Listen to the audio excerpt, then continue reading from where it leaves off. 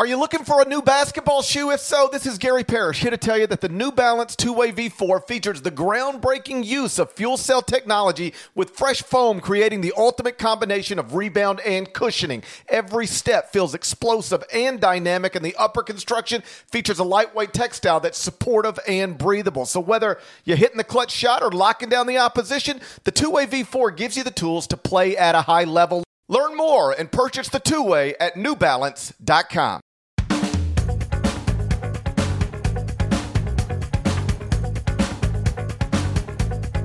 Hey there, it's Gary Parrish. It's Friday, January 15, 2021. Welcome back to the CBS Sports Eye on College Basketball podcast, where we sometimes discuss camel fighting, dodo birds, and leaky black. Matt Norlander is here with me, and we're going to look ahead to what should be an interesting weekend a little later on, but we're going to start with the most notable result since we last recorded. Final score, Texas Tech 79, Texas 77 inside the Frank Irwin Center. The Longhorns said, come with it now. The Red Raiders responded with a Mac McClung jumper in the final seconds of a tie game. It was the game winner. Awesome shot, which led to a hilarious post-game interview during which Mac McClung told Fran Fraschilla how much he respects him before bouncing to celebrate with his teammates without answering a single question. The Red Raiders are now a 3-loss team. They've lost twice at home, but they just won at Texas, and it appears Chris Beard is at it again. He has finished in the top 3 of the Big 12 in 3 straight seasons. It appears he might be on his way to doing it a 4th straight time. And his leading scorer is a Georgetown transfer that we didn't even put in our top 101 players list in the preseason. Dead leg, simple question. Do we owe Mac McClung an apology? No, we don't, because when we did not put him there because we didn't know if he was going to be eligible. That was part of it. But I didn't think he was going to be a top 100 player. He's been used brilliantly here. And yes, McClung hit just a swagalicious winning shot with that. Because those who watched it, and you'll recall, Texas tied it, and then I think, Beard had a timeout in his pocket. He opted not to. McClung he brought the ball up the floor, kind of cleared out. This is the kind of play that can obviously backfire, but it didn't on McClung. Quick crossover, stepped up, put it up. Initially thought it was a 3, correctly ruled a 2, and then Texas's Matt Coleman couldn't hit the shot at the buzzer that would have won the game if it had gone in. And credit to Texas Tech for making a huge comeback and winning, because through the first half of that, really through the first 25, 27 minutes of that game, Texas was in big command of that game, and Andrew Jones was fantastic early on. But McClung had 22 points. Was wonderful from the line, hit a big shot there, and there's enough here. I mean, listen, Kevin McCullough isn't a big name, but he had a wonderful game against Texas with 16 points. Marcus Santos Silva is a transfer from VCU who's been wonderful, and then Kyler Edwards wasn't a standout earlier this week, but he also is an important player. That was a very significant win for Texas Tech. To me, it's damaging maybe to Texas down the road in terms of, does a loss like this prevent you from getting on the one line? We'll wait and see. It's going to have plenty of opportunities. I still think it's a top 5 team. But for Texas Tech, it just didn't have a Parrish. As someone who updates your rankings every single day, you're all too aware of this. It just did not have a win near this quality. The closest one was a respectable and good 2-point victory right before Christmas at Oklahoma. That was something Texas Tech could hang its hat on. But other than that, it didn't have anything. Kansas State and Iowa State are just not going to get it done. So this was a big-time win, and as listeners may have seen, because I mentioned on the broadcast, this was the 26th game in Texas Tech's history that it played on the road against a top 5 team, and it's the first time ever the Red Raiders have gotten a victory away from home against a club ranked in the top 5 of the AP poll. I appreciate you trying to cover for us, but I will not let you lie on this podcast as it pertains to the reasoning Mac McClung was not on the preseason list of top 101 players. As you were talking, I went and looked it up. Mac McClung was ruled eligible by the NCAA on October 30th. Our list of top 101 players published on November 11th. And we got a problem there then. Got a problem. That's my B. My B on that. You liar! But I also didn't think he was going to be this. I didn't make a case for him. It's not like I was sitting there calling you an idiot on November 11th. Yeah. That is surprising. I thought the timeline was different. But big on him, huge, and he's become – what's interesting is he was, Georgetown, he developed a name for himself after being a viral kind of prospect, kind of right behind Zion Williamson, to be honest. And here at Texas Tech, he's gone to another level. And then, yes, I had never seen anyone shrug off Fran Fraschilla like that, or even the post-game interview. But I think Fraschilla got through one question, and McClung might have gotten like 3 words in and been like, I can't do this, man. I got my teammates don't want to mob me. I'll see you later. Love you, Fran. He was out. So that was a fun little moment there in a huge win, and I think the biggest result of the week so far. He bailed on the interview in the most respectful way possible. Like, it wasn't disrespectful. He was actually like, Fran, I love you. You're the man, but my teammates are telling me I got to go. And everybody, it made for a good, funny television moment. For people who don't know the history, like Norlander said, McClung was a viral sensation coming out of high school. When he enrolled at Georgetown, the Hoyas, that was the only Power 5 program in the country to not have a white player average double figures in 40 years. And McClung became the first in his freshman season, averaged 13.4 points as a freshman, averaged 15.7 points last season. He's now averaging 15.8 for Texas Tech, shooting a career high 43% from the field, career high 33% from three, career high 81% from the line. He's the leading scorer on a top 15 KenPom team. So, off to a nice start. I wondered how effective, impactful he would actually be at Texas Tech. So far, as of January 15th, he has been incredibly impactful. He's got one of the big shots of the season, and he's got Texas Tech in a spot where they are clearly on the national radar heading into a monster game this weekend that we will get to in the Final Four and 1. Meantime, the NCAA has announced that it will seed the NCAA tournament using an S-curve this season. Norlander, tell the folks at home what they need to know about that. Okay, so this came quicker than I thought it was going to. This was announced on Friday, and okay. If you want me to add That's What She Said drop to the little bank here, I can do that for you. If you'd like the That's What She Said, I can get it going. So the S curve basically means the strongest seeds are going to play the weakest seeds, and I didn't think this was going to come so soon. In fact, I addressed a reader question in the mailbag portion of the court report on Thursday and said I didn't expect this until February. But here we are, we have it, and this is kind of a no-brainer. So think of it as an S. The number 1 overall seed will play, the best 1 seed will play the weakest 2 seed, and then by nature of that, the weakest 2 seed will then have the strongest 3 seed, and it will snake through so that you have the strongest seed set up to play the weakest seeds. Now, the only exception to this, and I don't fully understand why this is the case, it really is not that huge of a deal.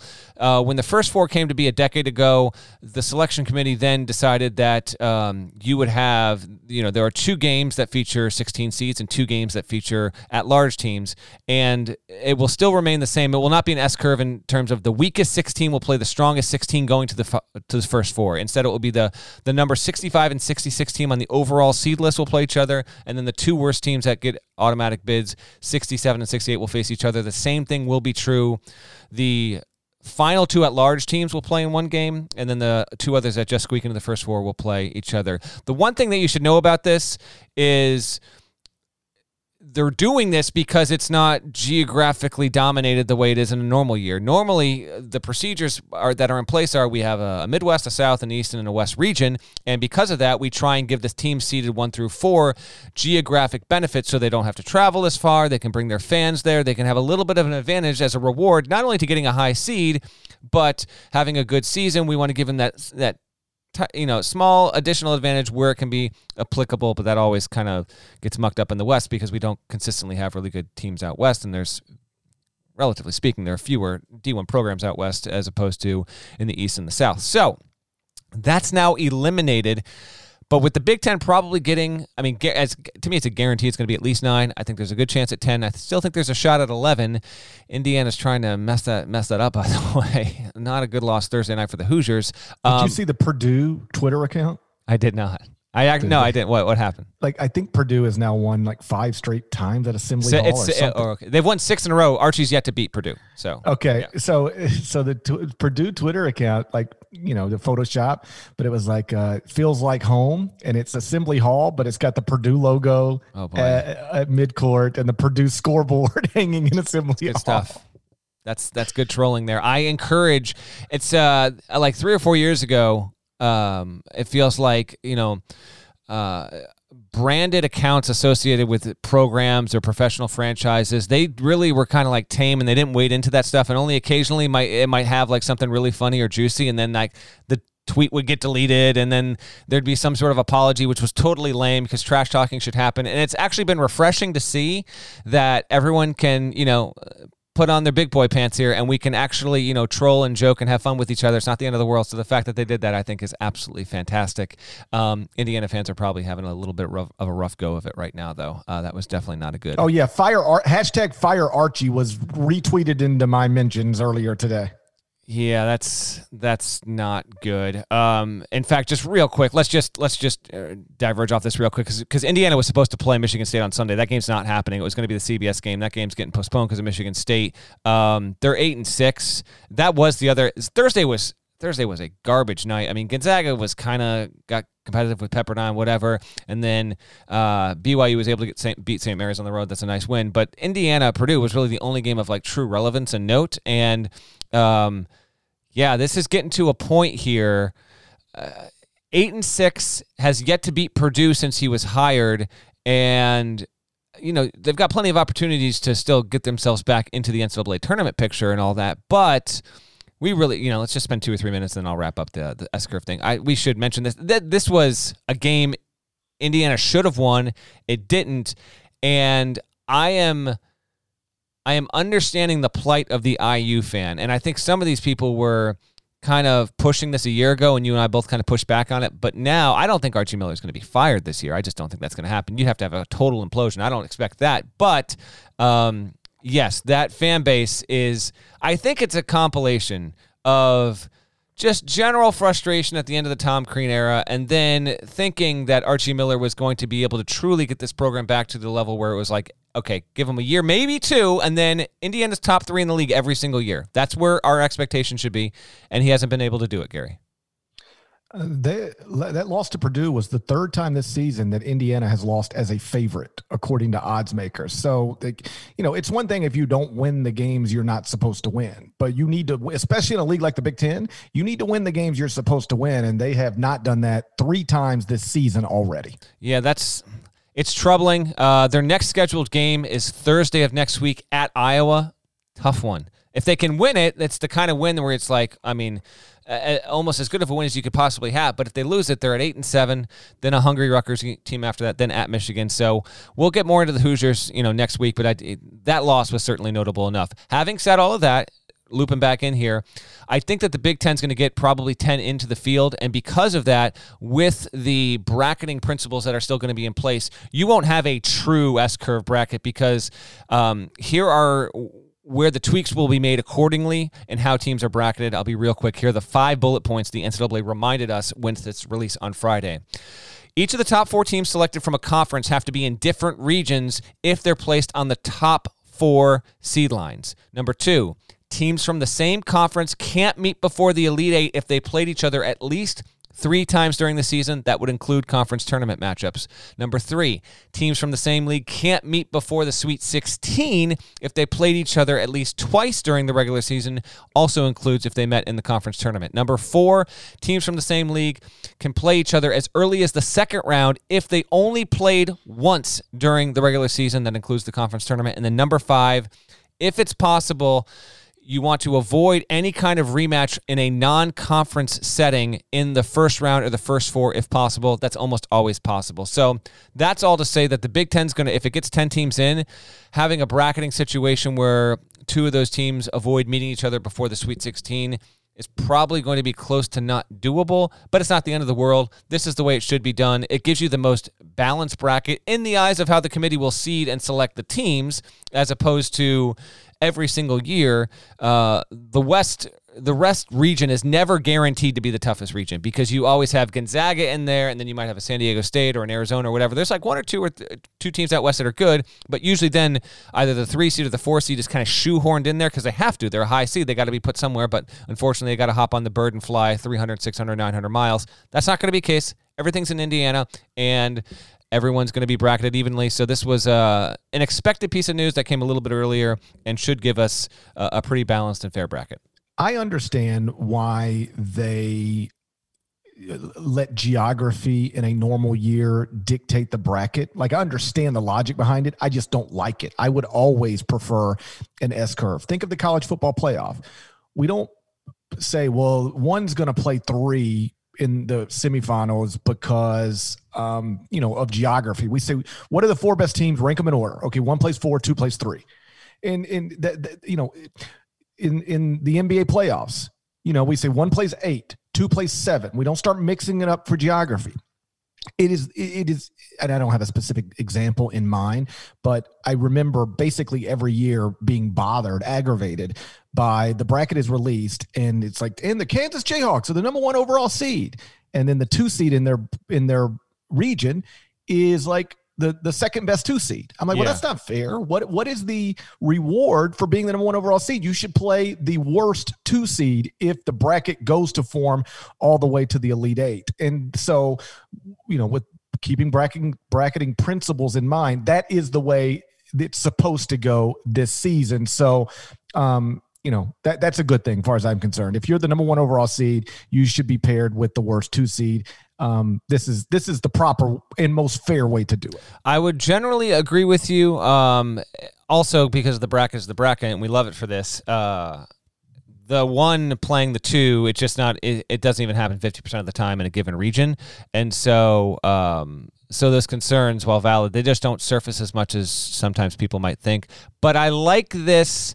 I don't think they'll stick with it. Once they go back to the regular tournament, I still think they're going to try and afford teams to travel as little as possible to help them get more fans in the building for that first weekend, just to give them that benefit there. And I have heard from coaches who are kind of a split mind on this because they kind of like not having to travel as far and getting more of their people in the building. So an example of this would be, let's say, like Gonzaga's the 1, and then if it's the best 1, it'll have the weakest 2. But if that 2, or if that 2 happened to be the weakest 2, happened to be I don't know, like a San Diego State or an Arizona or whatever, in the West region, and then you had another 2 that was, Michigan or whatever, Michigan flying to San Jose to play, or to be in that region as a 2 seed, if it was the weakest, is that right to do to Michigan? I'm not saying it shouldn't be done. It's an interesting debate. I think they're going to go back to the way they were. That's all. The thing that I would like to avoid, like just hypothetical real quick,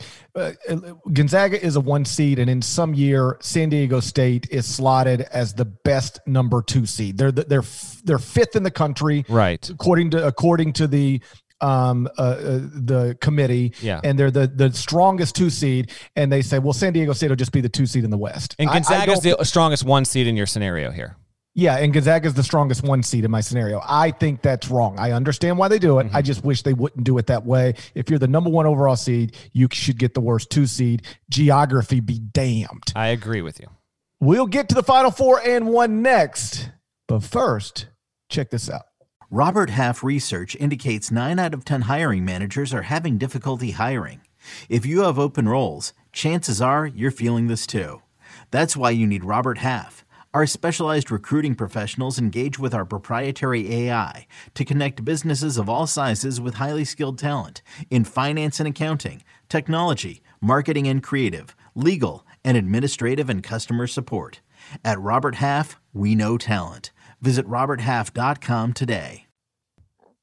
Before we get to the Final Four and 1, let me remind you that every weekend CBS is bringing you some of the biggest games from some of the best conferences in the nation. And this weekend on Saturday, there's a good one. San Diego State at Utah State. The Aggies are on a 9-game winning streak. Beat San Diego State by double digits Thursday night. Tip for this one, it's Saturday at 1 p.m. Eastern, and you can stream the game for free on the CBS Sports mobile app or at cbssports.com. The road to the Final Four is underway, and you can catch games every weekend on CBS, America's most watched network. It's the network of stars. Norlander, what's our Final Four and 1 records?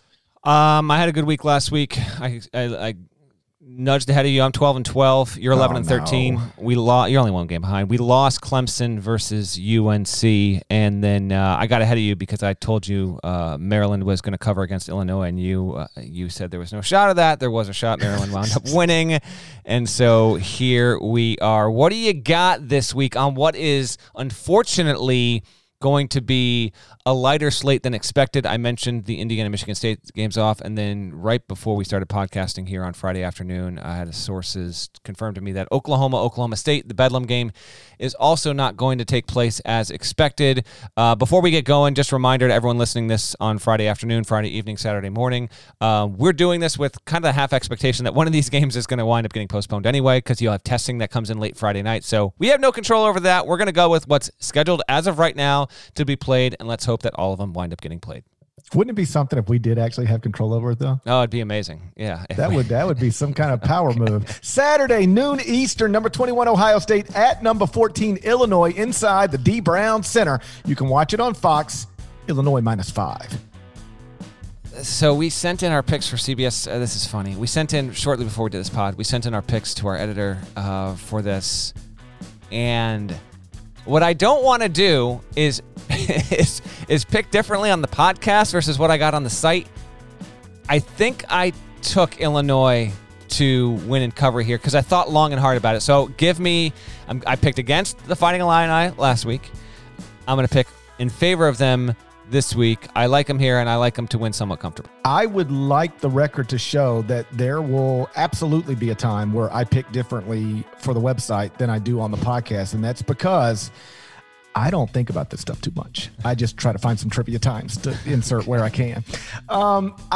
Ohio State loses C.J. Walker, then they bounce back, beat Rutgers, beat Northwestern. They're now up to number 8 in offensive efficiency. And, of course, Illinois, like Norlander said, coming off last Sunday's loss to Maryland. Ayo Dosunmu, though, he has scored at least 12 points in every game this season, scored at least 33 times. He's now averaging 22.4 points, 6.8 rebounds, and shooting, this is the important thing for his NBA future, a career-high 42.2% from 3. I'll take Illinois to win, but I'll trust Ohio State to cover the 5. So give me the Buckeyes plus the points. And if it contradicts what you read at CBSSports.com, I just explained to you. It's going to happen sometimes. All right, fair enough. What do we got next? Saturday, 4 p.m. Eastern, number 2 Baylor at number 15 Texas Tech inside Pat Knight Arena. You can watch it on ESPN. Baylor -4. This one I did remember. I'm going. You know what? I'm gonna have to dig up a straight up button here for GP from back in the day or something. I'm going Red Raiders straight up here to beat. I know. This is. I think I'm most intrigued by Ohio State at Illinois because I got a feeling that could be a really good one. The clear game of the weekend is this. This is Baylor at Texas Tech. Bears on the road. Red Raiders coming off that huge win there.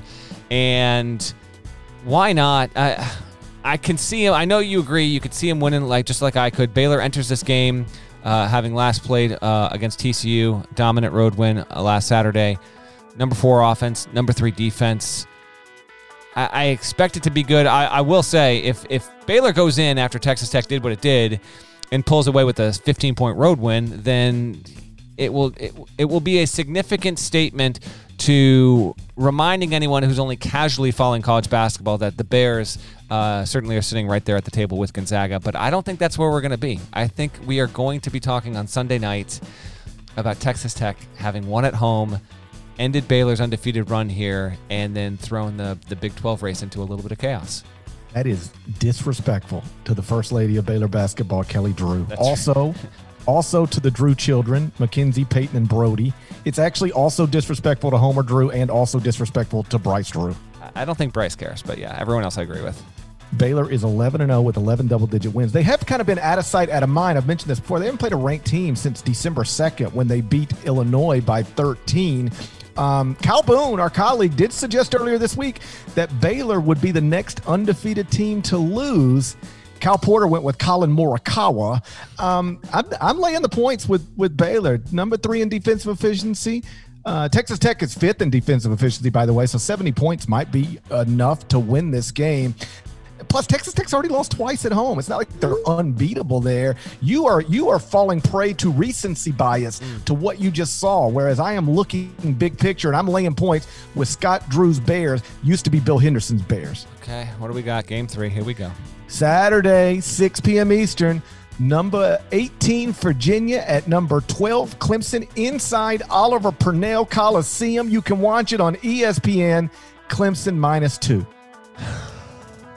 defensive matchup here. How about Virginia? Currently ranked 13th in defensive efficiency at this moment as we record the podcast here.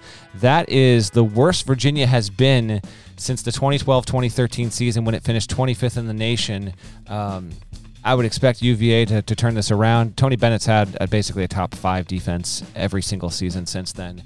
Clemson is, in this matchup, the number 1 defense, not in the game, in the country right now. The best defense at Ken Pom are the Clemson Tigers. Amir Sims, certainly one of the top 10 power forwards in America at this point.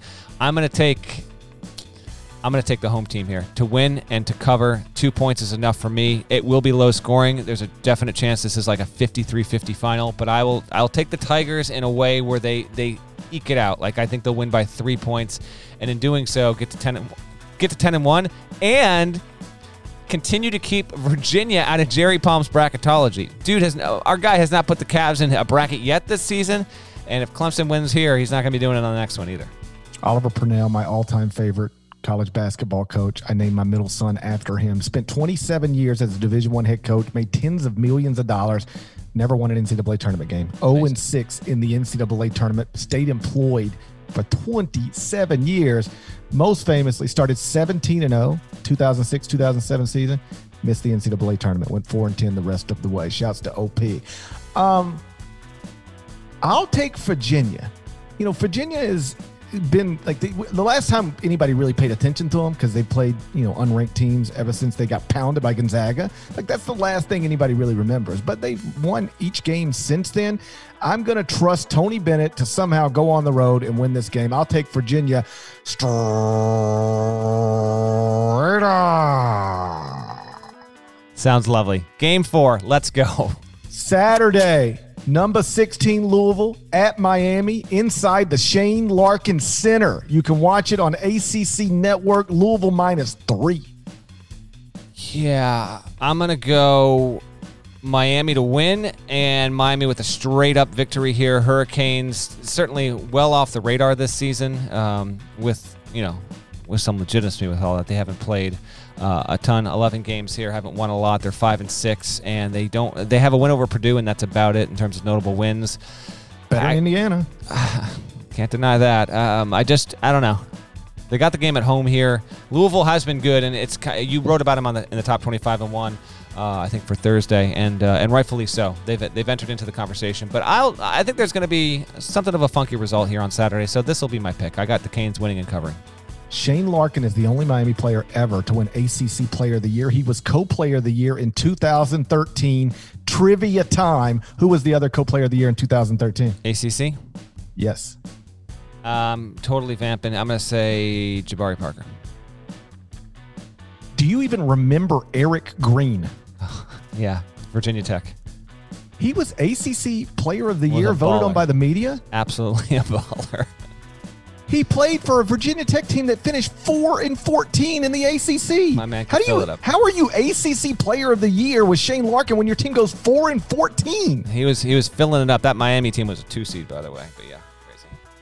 I saw that last night. I got so mad at the media for voting somebody from a 4-14 team ACC Player of the Year. Trivia time. Oh boy! All right. Who is the only other ACC Player of the Year to play for a team with a losing record?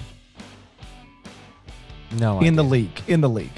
Completely lost. It's only happened twice. Eric Green is one, and there's another time. I mean, I couldn't even begin to guess. I don't know. Then that's going to be a failure on your part in trivia time. The correct answer would be Len Bias in 1986. Maryland went 6-8 in the ACC that season. He was ACC Player of the Year, then drafted second in the draft by the Celtics on June 17th. And he, of course, died 2 days later, which is one of the all-time tragic college basketball stories. Louisville, you're right. I did write about them. They lost the top 5 scorers from last season's team. They did not enroll their best prospect, Jay Scrubb, went ahead and entered the NBA draft, and yet they're still sitting here 9-1, only lost at Wisconsin, and in that game, they were without their leading scorer, Carlick Jones. It's impressive stuff from Chris Mack and his staff. Meantime, at Miami, they played, as you noted, 11 games. 4 of Miami's top 5 scorers have missed at least 4 of those games. Like Chris Likes has only played twice. And hasn't played since December 4th. Cameron McGusty has only played 5 times and hasn't played since January 2nd. I'll take Louisville to win on the road inside the Shane Larkin Center. All right. We got a podcast first. I'm wrapping up. My wife is literally staring at me, waiting to do her own conference call here. So we have one last game to know about. Iowa at Northwestern on CBS. It's a noon tip. It's replaced the Indiana-Michigan State tip. Northwestern is at home, but it's an 8-point dog. It's lost 4 straight games. Big time spot for it to get back on the right track. Who are you taking? I got to lay points with Iowa. I can't trust Northwestern at this point. I mean, they've lost 4 straight games. I can't trust the Wildcats anymore. I'm with you here. I just don't have any sort of reason to believe in Northwestern at this point. Not that it can't win. It would be a significant win if it could get it done, but there's just no real reason to pick the Wildcats in this kind of spot. Hawkeyes get it done, and doing so improve to 12-2, overall 6-1 in the Big Ten, and kind of try and keep pace there best they can with Michigan.